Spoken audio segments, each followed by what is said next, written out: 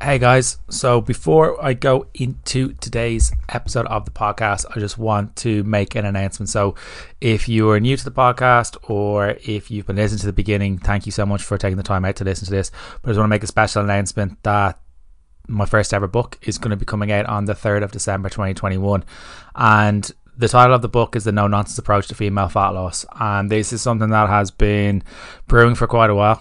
And it's something that I'm very, very passionate about. And inside the book, you'll be kind of looking at how to understand your menstrual cycle, how to understand your cravings, when to push your training, when to ease off your training, how to train and eat during your pregnancy and train around it, PCOS, how to understand endometriosis, amenorrhea, which is lack of a cycle.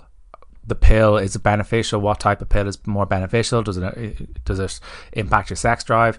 We talk about perimenopause and menopause, and we talk about thyroid, and there's many other topics that we talk about. So it's fairly in depth. It's going through every single stage that a woman can go through, and it's fairly in depth. A lot of research, a lot of effort's been put into it. So I'm super excited to announce that the book is available for pre-order through the link in the episode notes, and it will be available through the link in my bio on Instagram at Shane Walsh Fitness. Or if you want to head over to shanewalshfitness.com/pre-order the book, and you can get all the details there. It will be available on Amazon from the 3rd of December as well, which I'm super excited for. So I hope you guys enjoy the episode. Hope you guys enjoy the book.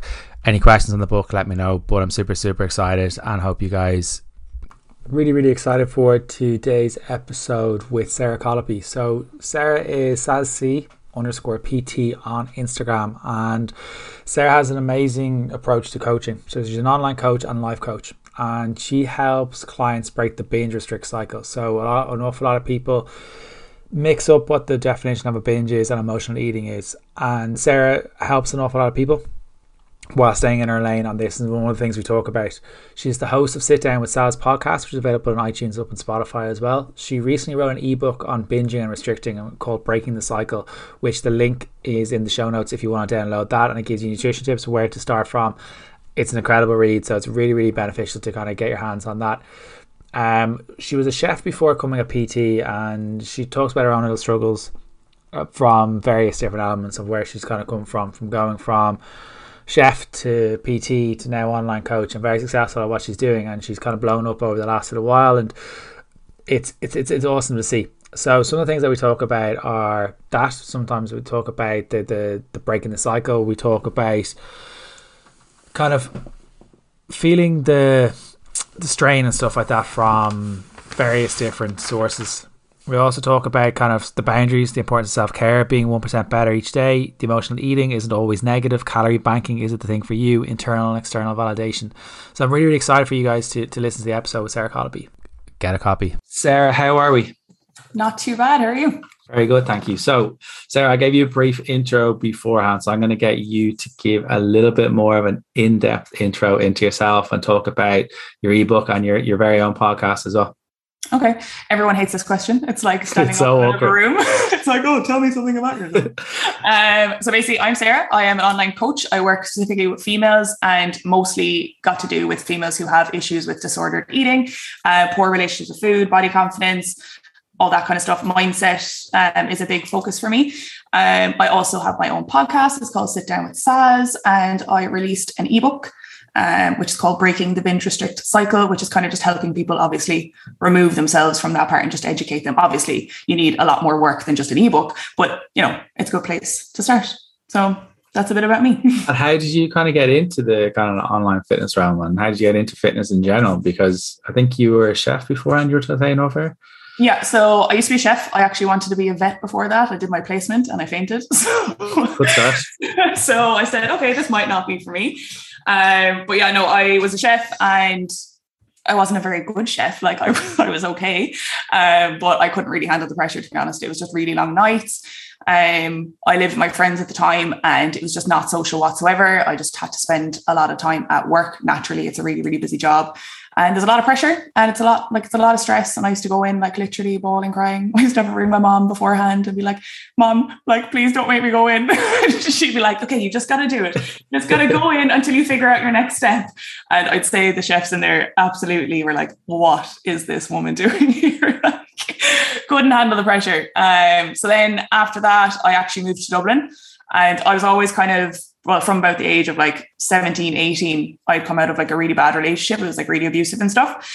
And I basically started to improve myself. I wanted to focus on me for once, because I was obviously focused on that a lot. So started like getting into the gym, trying to eat kind of healthy, kind of like, trying to better myself, I suppose. And then I moved to Dublin. And when I was in Dublin, my friend actually, we were doing a session in the gym together, and I was just kind of showing her what to do.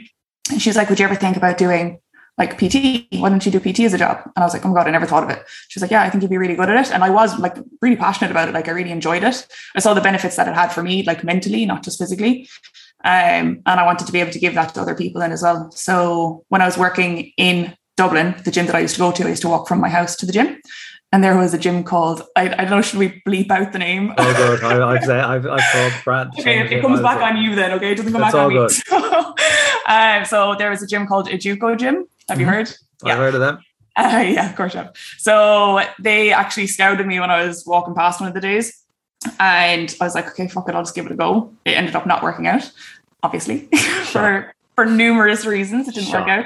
But I ended up then just kind of pursuing from there. And then I went into study it in UL. And here I am today. Was working as PT, was doing classes, all that kind of stuff. And now I'm online. What's the biggest difference for you from kind of going from face-to-face to online? What's the biggest transition for you?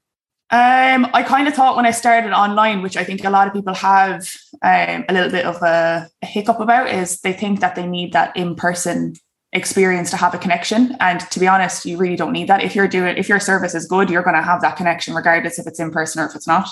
It's all about how you can make someone feel. And, you can do that through voice notes. You can do that through emails. You can do that through, messages, video calls, anything at all. You can do that. You can build that connection.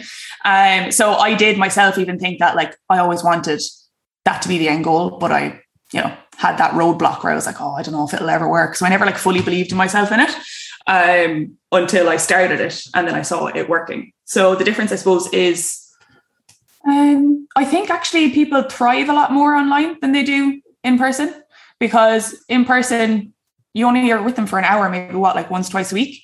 Yeah. Whereas with online, like you've constant support all the time. Like I talk to my clients probably about 4 times a week, between like just regular texts, them reaching out to me reaching out to them, and then within their check-ins and stuff.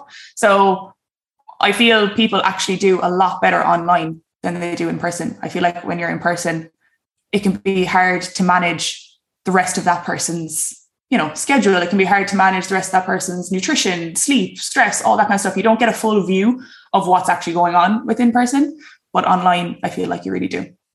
I completely agree with you there. It's like the hour, probably a lot will be talking about like their nights out or whatever it may be. But in this, you kind of like, as long as there's checking sheets in a decent order or whatever it may be, but you can ask a lot more questions, have a little bit more free time with them.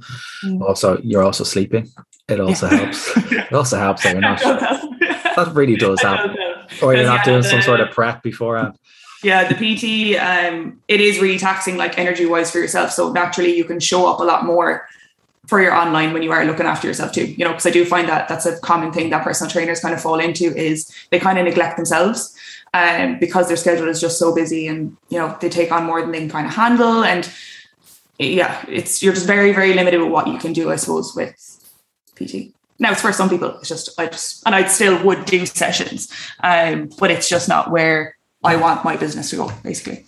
Yeah, and I think, as you said, you are kind of capped with the amount of people you can have, and if you want to cap it at that time, amazing. That's for them. Yeah. You mentioned one big sentence there of kind of like the limiting self-belief and stuff like that. How did you kind of overcome that? Because I think that's one of the. I think a lot of people think that PTs and nutritionists have their shit together. They don't. We really don't. Yeah, we really don't. The way I kind of overcame it was just by actually taking the time to work on myself. Like I did therapy, I read books already, rather than everyone else in your life, is how you will push past those boundaries and how you will get to know yourself and like what your actual capabilities are, because you'll surprise yourself with what you can actually do. If I look back at 3 years ago, do I think I'd be sitting here right now, like with my own podcast on someone else's podcast? Like absolutely fucking not. But I pushed myself out of my boundaries, got out of my comfort zone, and figured out that, hey, I'm actually not bad at this. No, and And that, like, it's a credit to yourself, because I know you've blown up over lockdown as well, and you're putting up the amazing recipes and stuff. How you do those reels, I'm still getting used to them. I'm too old for it. Yeah. I don't know how you do them. Yeah, try to anyway. What age are you? Just turned 34. Okay, I'm 28. Yeah, so I think when you enter 30s, you kind of lose the technology. That's limiting self-belief, that right there. It's not, it's a true story. It's a fact. As soon as you go past 30, you lose the desire to do all this technical stuff. You mentioned the kind of like, I know sometimes with the next 2 words, it's kind of life coach, and I kind of know that's one of the things that you bring a massive aspect into with your clients and your coaching. How do you kind of stay in your lane on that side of things? Because that's a big thing that I think a lot of PTs do struggle with. They're trying to take on too much. But how do you kind of stay in your lane on that side of things? So it is difficult to do that and to know when the line is. But I think with experience, you do kind of get to know that, oh, fuck, maybe I shouldn't have said that 3 years ago to that person. Maybe that wasn't maybe that wasn't where I was meant to be. Maybe that's not the direction I should have been giving. So I do think with practice, and experience, you do kind of figure out where the line is drawn. But usually when it comes into in-depth mental things, and I'll know kind of if someone has disordered eating or if they actually have an eating disorder.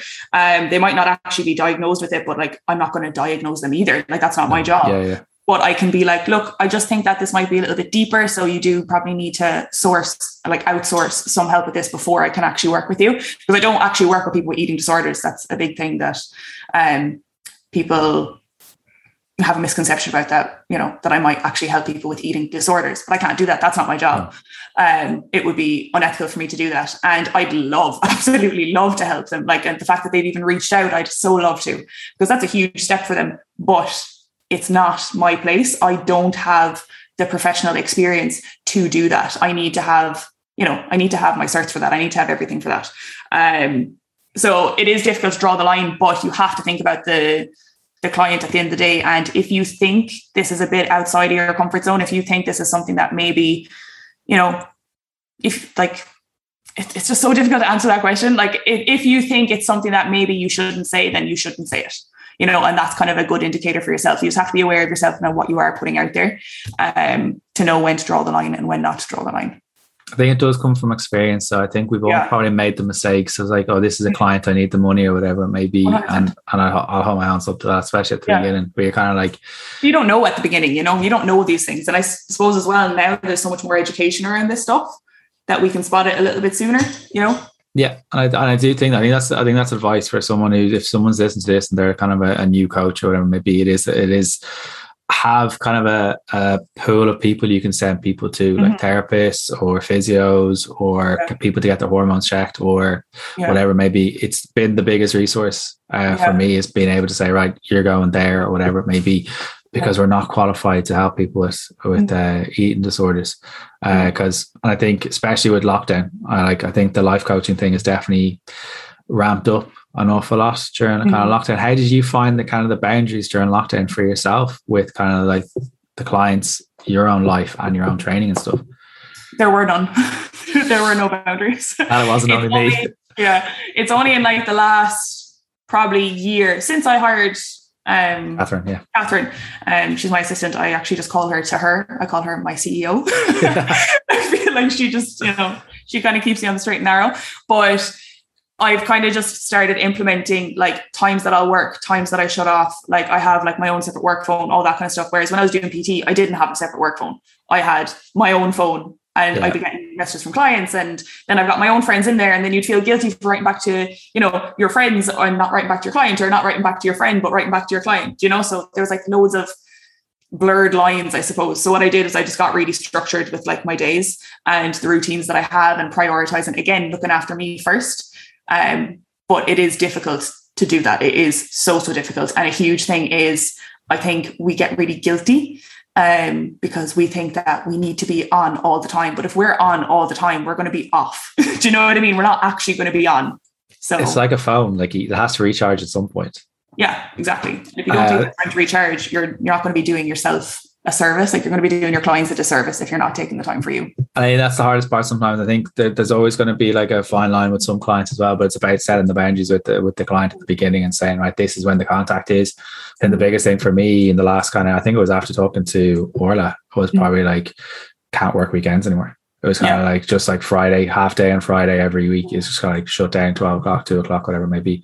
That was the biggest change for me. And I can see a definite shift, and things have happened since, which is great.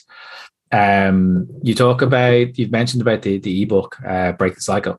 How did the idea kind of come about, and can you talk us through the basic stuff that you talk about in it? So the reason it came about was because basically I'd have people reaching out that they wanted to either work with me, and I either didn't have the space or the capacity to take them on, or else maybe it might have been unaffordable for them. They weren't able to kind of, afford that kind of thing. So I want to provide something for those people that I could be like, look, I can't help you right now, or else you aren't in a position to be helped right now, but here's something that you can do in the meantime to try and like better yourself and just get in some form of structure and just educate yourself a little bit around this topic. Because I don't like turning people away, but I can't take on everyone, and like that as well, like it's an affordability thing for people. Like sometimes they just literally cannot afford it. And I don't want to say no to those people. I don't want to be like, oh, well, okay, you can't afford it, and I'm not going to help you at all. I want to help you in some way that I possibly can. So that's how it kind of came about. And it's basically just giving the education behind, calories, protein, that kind of stuff, like giving you some sort of training structure, telling you how important like rest is. There's just so much in there that it covers a lot of boundaries for you to just start on your own, make a start, like buying that book is your first start. That's where you can go read it and then get some inspiration for it. And that's how you can kind of learn as well. Because in it, I talk about self-care and how important that is. And the feedback I've gotten is that since they've read it, they've actually started doing these things. They've started implementing the time off. They've started implementing, having a half an hour for themselves. They started implementing waking up 20 minutes earlier than they need to, so that they're not rushing out the door. They're all really simple, tiny little tools that just make a huge difference. And I just wanted to break it down and put it into one little thing and just put it out there. So that's what I did. Do you think everyone kind of overcomplicates like nutrition, training, life? Yeah, 100%. Yeah, they do. It's like I know I did it for ages when I had a real job for ages. A real job. Not this thing, whatever this is. Not this thing, not this hobby I have.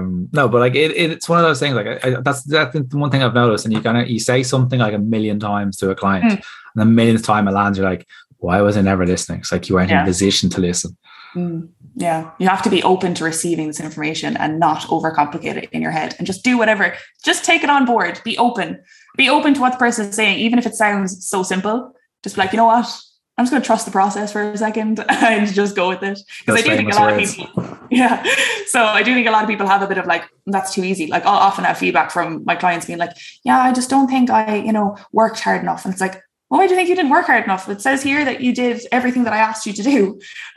You even went and did more. So we're going to talk about you not doing that again. So I think people they're just really, really quick to beat themselves up. And they're under this impression that when you are on like, let's just say a fat loss journey, that it has to be miserable and that it has to be difficult. And if it's not difficult, and if you're not pouring sweat, and if you're not doing fasted cardio and all this stupid shit, that you're not doing it right, So yeah, it's a lot simpler than people are ready to believe that it is. But then once they start seeing how simple it is and then implementing it, then they're like, oh, okay, this is actually enjoyable now. I can keep doing this, So. But the simple stuff, like you mentioned, like the simple stuff and the little tips you have in the book in relation to kind of like the nutrition side of things. Mm-hmm. If someone was coming to you right now and was kind of saying like, I'm lost, I've come from a club background, I'm trying to stop my yo-yo dieting, where do I start?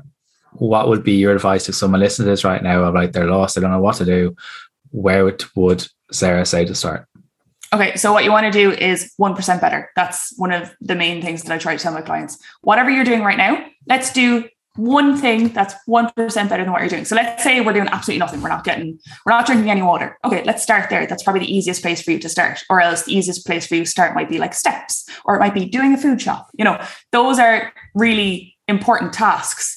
And if you just build on those small things, eventually they add up to the bigger picture. So again, like if it was the water thing, if you're only getting in 500 mils, okay, this week, let's just work on getting in a litre or 750 mils, whatever seems achievable. Let's do that and let it only be that this week.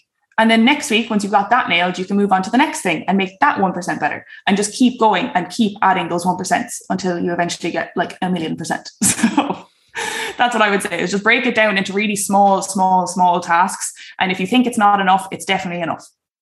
Yeah, I think the water is a great analogy, because I'm still surprised how so much people struggle with that. It's like, I'm not sitting out here in an ivory tower. I'm not immune to it at all. Like, but it's kind of one of those, like, it would help with your energy, it would help your mind, it would help to lean you out as well and help your digestion. And people are like, it can't be that easy. No. What's going on there? It can't. The thing that gets them as well is when they do start drinking a lot of water, they're like just pissing the whole time. Oh yeah, that's the biggest thing. It's like, oh, I might come in the middle of the night. Yeah, maybe stop drinking at like 4 or 5 p.m. Yeah. Get it in the middle, get it in for breakfast or whatever it may be. Yeah. What about kind of training and stuff? Because it's very hard for someone, like if someone's on Instagram and they're following so many fitness accounts. It's one of the biggest things I get to my clients to do is like a social media audit. Is like, it's like, get rid of those people. I think one of the clients I had recently was like 80% fitness people. I was like, these are helping you in zero way, because you're getting confused with like 800 calorie things and like someone who has glutes and quads, and you're like, they're not linked. Let's like comparing chalk and cheese. Where would you kind of say to someone with kind of like, you mentioned the 1% already, which can be applied to everything in life, but in relation to the training, where would you kind of recommend someone to start? So a lot of the time I just help, if they're not like into training at all, or they haven't like started training, maybe just start walking, like get out for a walk. If you want to walk, do 20 minutes. If you were doing nothing before, maybe do 15 minutes, build it up from there. If it's something where you already are walking, but you want to kind of get into exercise and you're a little bit scared, why don't you try maybe just going to a class? And if you've done the classes thing and you're still a little bit scared of going into the gym, you also don't have to go into the gym. Like, you don't have to do that. You could do it from home if that made you feel more comfortable until you built up the courage to go to the gym. If you felt like hiring an in-person PT, that would be a good start to get you comfortable in there. And yeah, that's just basically trying to find, even if it's not training, what if you don't like training? You might not actually like the gym. You might not like that type of resistance training. I have one client who, for the past couple of weeks, has been trying to force herself to go to the gym and force herself to try and exercise. But she's only just discovered that she doesn't actually enjoy it. But what she does really enjoy is Pilates. And it's like, go do Pilates, do that. Like, that's absolutely amazing. You found what you like. Now work with it and go there. It might not be the gym. It might be dancing. It might be, I don't know, TRX. It might be anything at all. Just whatever it is you enjoy, go and do that. And I do think, like, if you don't enjoy something, you're not going to stick to it. So what's the point in you even trying? You know what I mean? Like, what's the point in you doing something that you really don't like? There's no point in doing that. That's lunacy. Why would you do that? Yeah, definition of insanity. Yeah, it really is. Remember insanity workouts? Oh my God. I've done them. That's right. I did I started off with Joe Wicks, and then I did the insanity workouts, and I was like, right, I'm very fit here, but I didn't have a lot of muscle on me. So I was kind of like, why am I looking so gaunt? And then it makes so much sense. I look dead. I look dead inside and out. But I never actually tried that one. No, insanity, I think I've trauma right now after jumping around that living room. With your man Sean T just shouting at you. Oh God, that one slipped by me now. To be fair, I didn't really get that one. I think I got it downloaded. I don't think I purchased it. Sorry, Sean T. You're wealthy enough without me having to pay for it. I think in relation to the stuff that people are struggling with at the minute, like with the kind of the binge restrict cycle, where like I think a lot of people's emotions, a lot of people's feelings have kind of like been rammed down for so long, and then like COVID has kind of made people sit with things a little bit more, and sitting with things, I think from your own personal experience, you can probably agree, like sitting with things is not comfortable. Yeah. And I think a lot of people are just kind of realize that like a volcano has just erupted now, and they're kind of having to deal with their stuff now. Where would you kind of what advice would you give to someone who's kind of in that binge restrict cycle, and kind of the definition of a binge versus emotional eating? I think that's an important place to start. So emotional eating can often get like a really bad rap, and you might not agree with this, but there isn't necessarily anything wrong with emotional eating as long as it's not your only coping mechanism. Like you can have food that you want, if it's like, let's say you break up with your boyfriend, right? And you're absolutely devastated, and all you want to do is just get into bed, watch Netflix, and have some ice cream. absolutely fucking do that. But tomorrow, let's just, let's get back to normality. There's nothing wrong. You don't need to beat yourself up for having that ice cream. But people, because they were sad when they were eating it, think that this is something that is a huge problem. But it's not. It's only a huge problem if that's your only coping mechanism. If you don't handle all your other stressors, and like food as well is a big thing for enjoyment. So when we say emotional eating, we forget that emotional doesn't just mean sad. It also means happy, and it means, being social. Like, it's okay to eat socially. It's okay to eat when you're happy, as long as you aren't binging while you're doing that. So binging is when you literally cannot stop, and you go into the point where you feel sick and all this kind of stuff. So there is a big difference between emotional and, like, there's a big difference between emotional eating and like binging, depending on the circumstance. So again, it's going to depend on the person and all that kind of stuff. And from learning like your client and everything that you talk to them about, you're going to know if this is okay. Hang on, I'm seeing a pattern here that every time you're sad, you do this. Every time you're happy, you do this. Every time you're stressed, you do this. So it's all about like seeing the patterns. So just because you've had ice cream once when you were sad doesn't mean you necessarily are emotional eating because you did it that one time. Ice cream's too good, so it's ice. Yeah, exactly. So it's so difficult to answer these questions because it's so circumstantial and it's so dependent on the person. So it's very hard to give like a broad answer. But if you are eating to the point where you're like feeling sick and you're doing this on like a constant basis, there's probably something that you need to look at here. Or if you're eating every time you're sad, then there's something that we need to look at here. If you're eating 80% of the time when you're sad, that's probably something to look at as well. You know what I mean? Yeah. Like 80% a big chunk.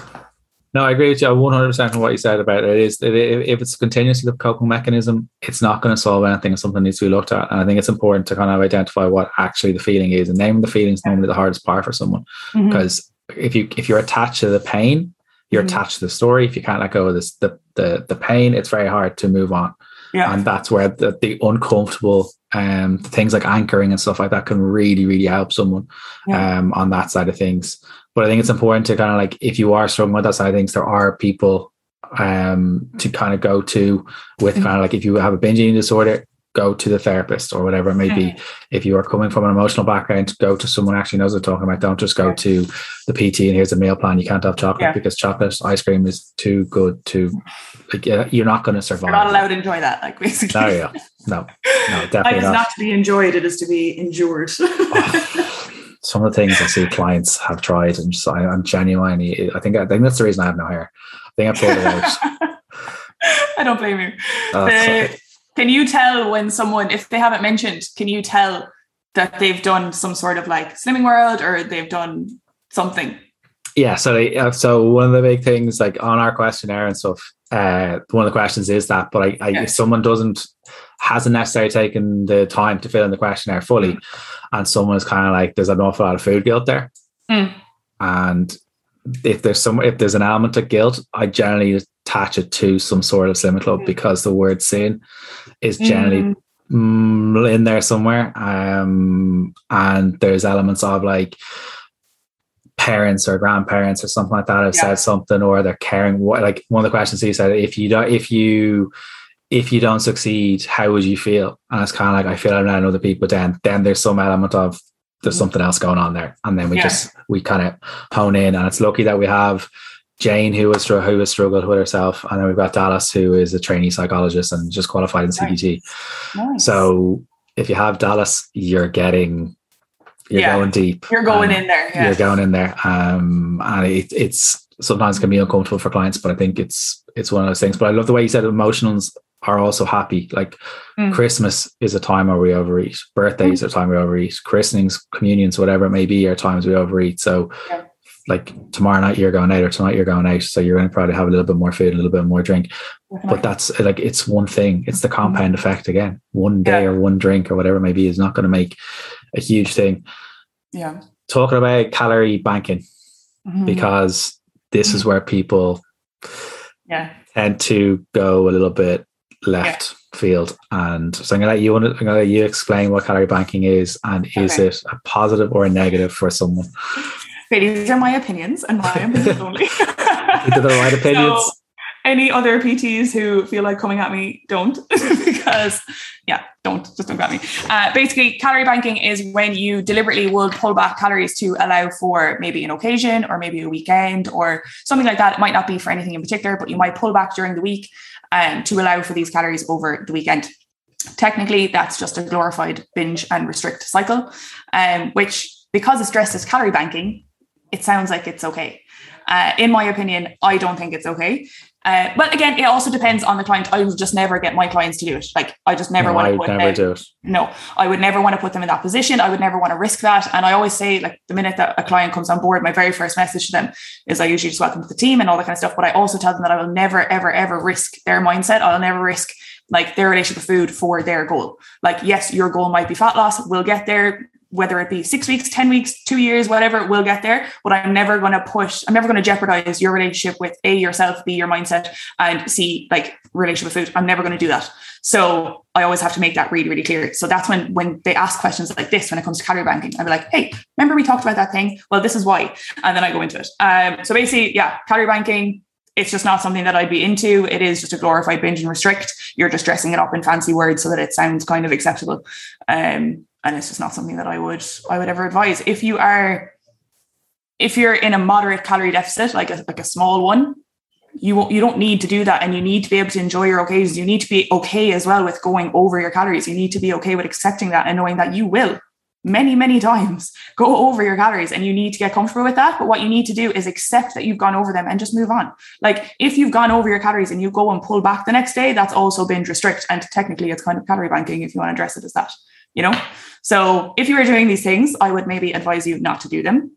They are only going to solidify your poor relationship with food. And if you start to do that in the first place, chances are you might already have this kind of system already in place. You just don't really know that you're doing it. Yeah, subconsciously you do. And I think it is important to say, like, it depends on the client, but I think 99% of the people that I work with on a daily basis don't calorie bank. Most of them don't even calorie count. Yeah, don't need it. No, I think it's like it's a tool, but like, you don't give a child a hammer and expect it not to be a fucking disaster. Exactly. Don't do that, kids. Don't give the child the hammer. Like, that's the big thing. Like, I'm not anti MyFitnessPal. I've used it. Like, I only ever used it for like 3 months ever. I didn't overly enjoy it. I found it a little bit monotonous. I just did it for the shoot or whatever. But if it's in the right hands, it's an amazing tool. But if someone's kind of going into it and saying, right, I need to lose 2 pounds of weight loss a week, and you're still emotionally, and you're cutting out chocolate, you're cutting out carbs, when they're soul foods, as Leanne Ward kind of call them, like, you're not going to survive. Like, you have to think long term. You mentioned about kind of like, I think you put up a post a little while ago regarding kind of holidays and the things opening back up. And I know you're heading off on your holidays soon in relation to going on holidays, and I think I'm going to go and lose all my progress, which is a sentence I think we've all heard as coaches. I think we've probably even felt it ourselves. Yeah. Whether we believed it or not, or whatever it is, but just the voice speaking up. How do you kind of work that with clients? Obviously dependent on the client. So again, depending on the client, I'll ask them openly, like, okay, what do you want to do for your holiday? Are you, do you want to just enjoy it? Do you want to not think about it at all? How long are you going for as well comes into it. All of these things come into it. And it's like, what do you want to do? So I'll always ask them first. And they, like, 9 times out of 10, they're going to be like, oh, well, I want to track. And I'm like, okay, well, maybe you shouldn't. Like, maybe we just shouldn't do that. Like, why do you feel like you want to track? And they'll be like, well, I just don't want to lose the progress, or I just don't want to be eating bad. And like, they use these words. So when I hear that, I know that we've obviously got deeper work to do, and we need to like really hone in on that. But yeah, I usually advise them not to track, and to like, use this as a week where you actually just trust yourself, and you know that you can make the right decisions, and you know that if you are listening to how you're feeling and you're actually present in the moment, you're not going to overdo it.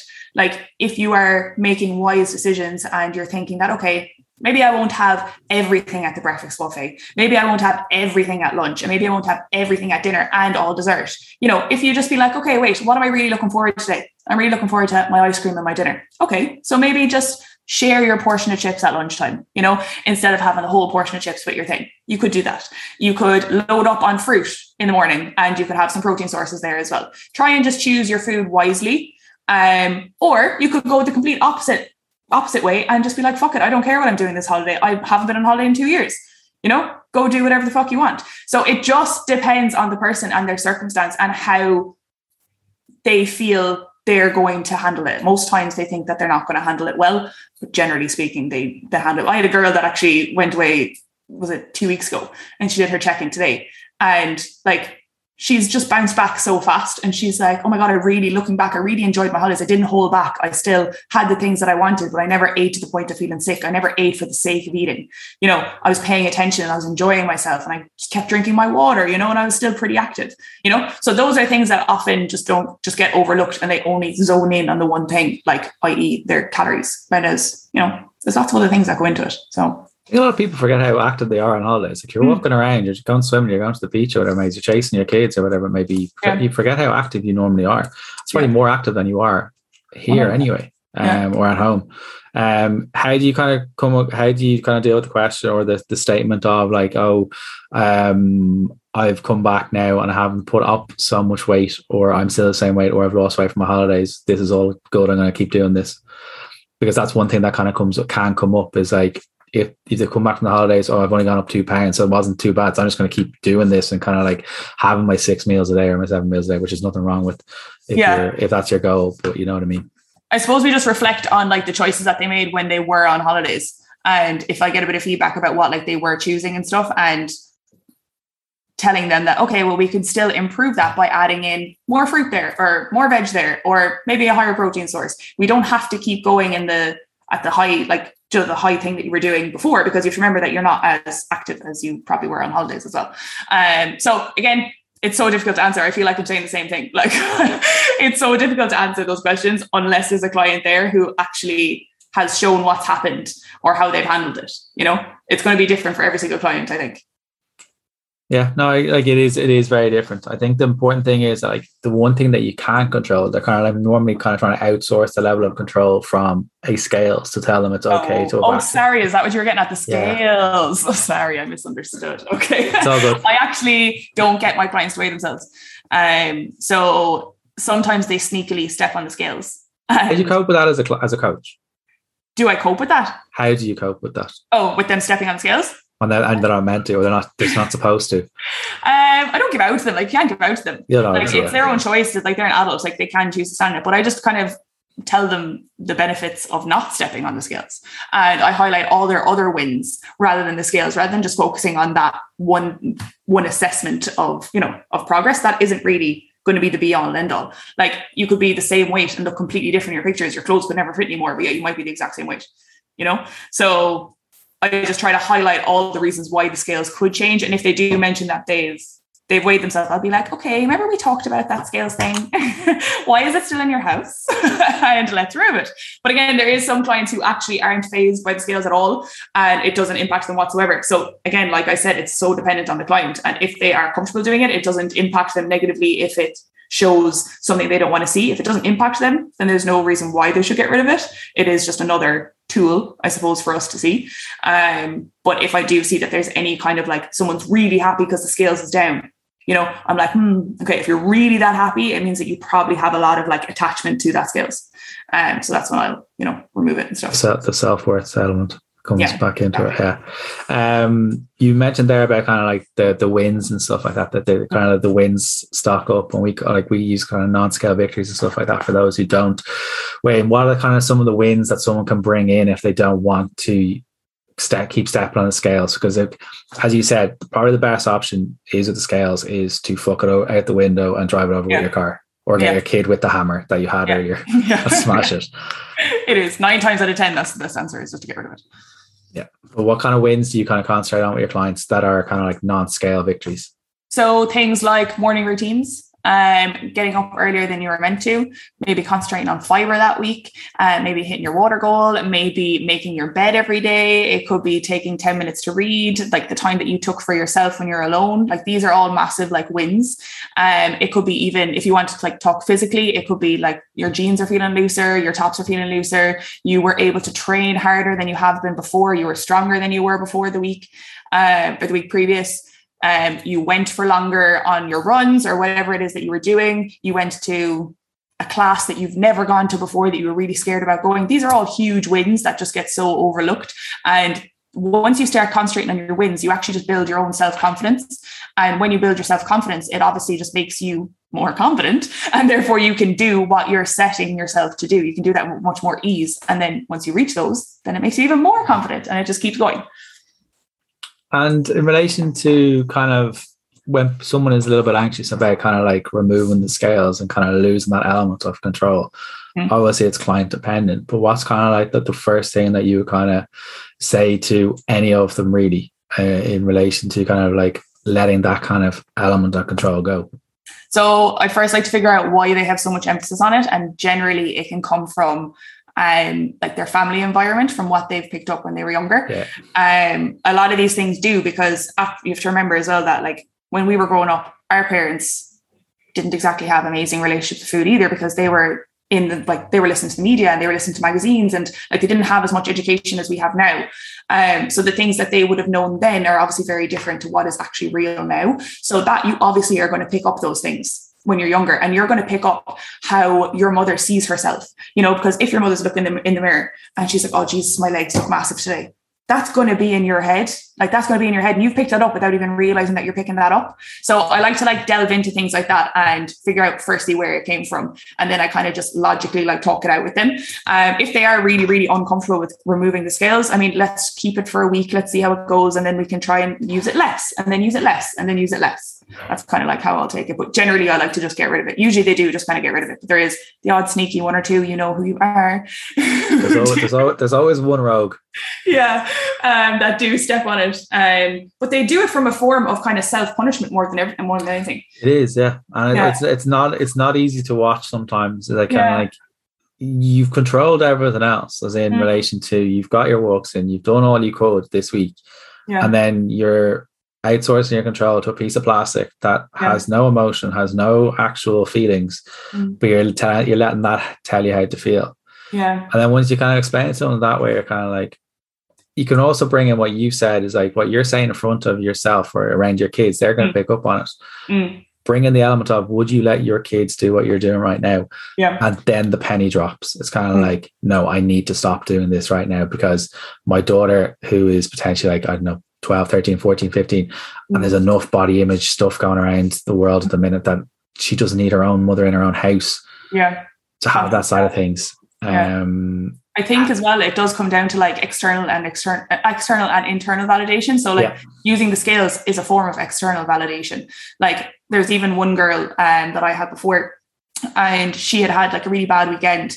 And when I say bad, I mean she was like upset for the whole weekend. Emotional, Yeah.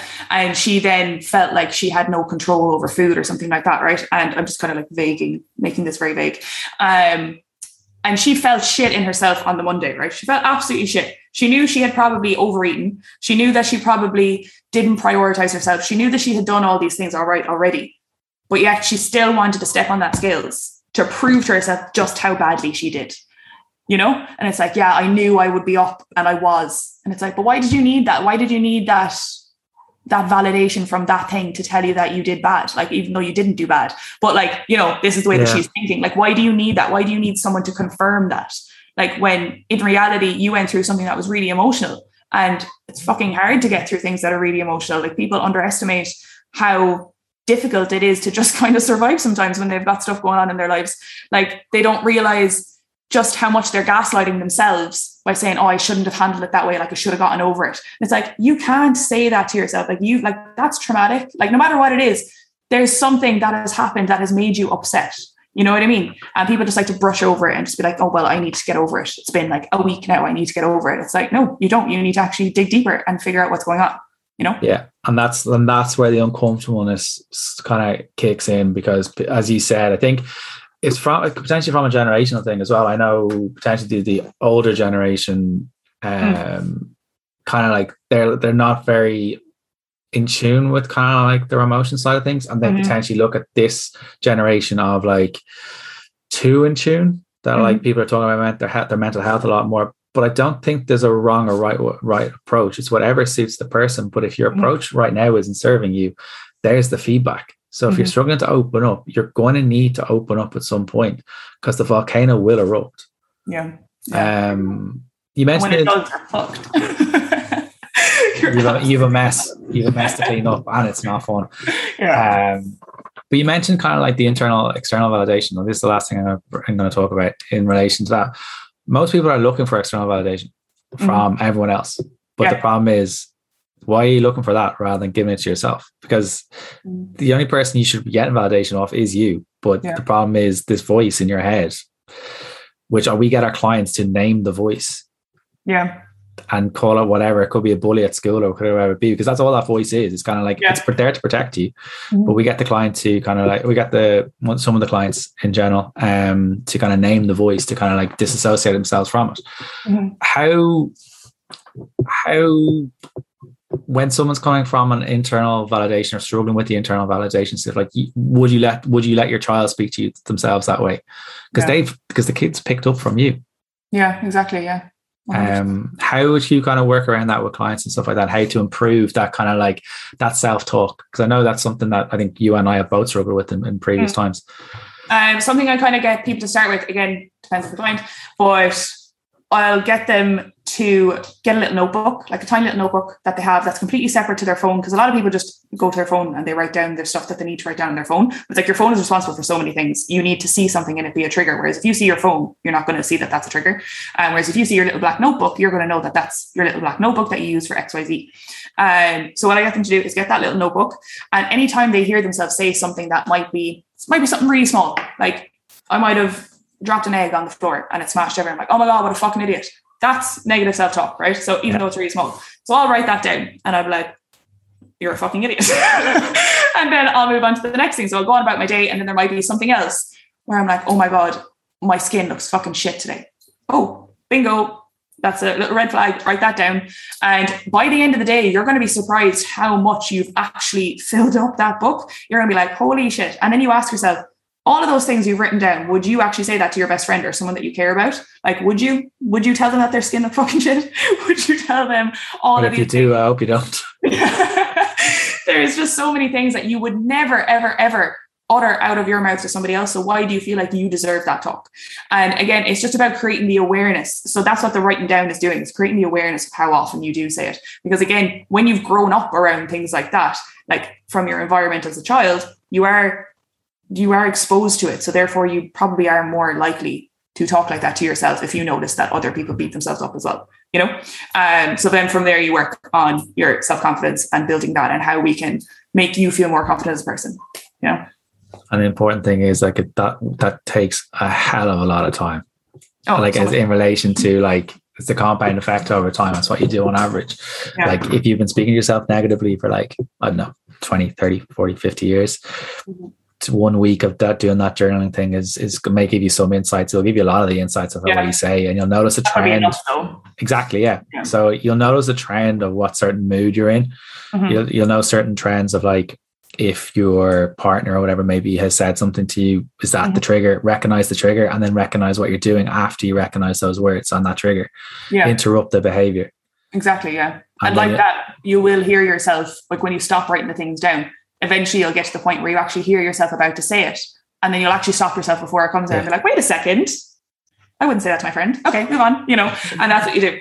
Eventually it gets to that point, but it takes a long time to get there. Like it does. It takes like a lot of work. And I think that's something that people underestimate about like our jobs, is that yes, there's an aspect of training and nutrition, but there, like the huge aspect is everything else. You know, it's everything else that you don't see or that you don't think is an issue. Those are the things that you need to work on. And people think that they're going to sign up for 6, 8, 10, 12 weeks and they're going to be fixed. Like, no, you're not broken, first of all, to begin with. But, you know, there is a lot of things that need to be worked on.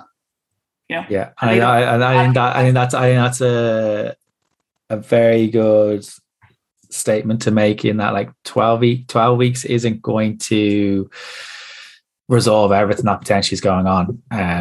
Like the big thing he said is you're not broken. Like everyone has shit going on. Everyone has shit that they don't potentially like about themselves. Everyone has. But I think the important thing is like no 6 week, 8 week, 12 week, whatever it may be, thing is going to get rid of anything. It may improve certain routines or whatever, but how often have you done this before and gone back into your old routine so quickly when things haven't gone right?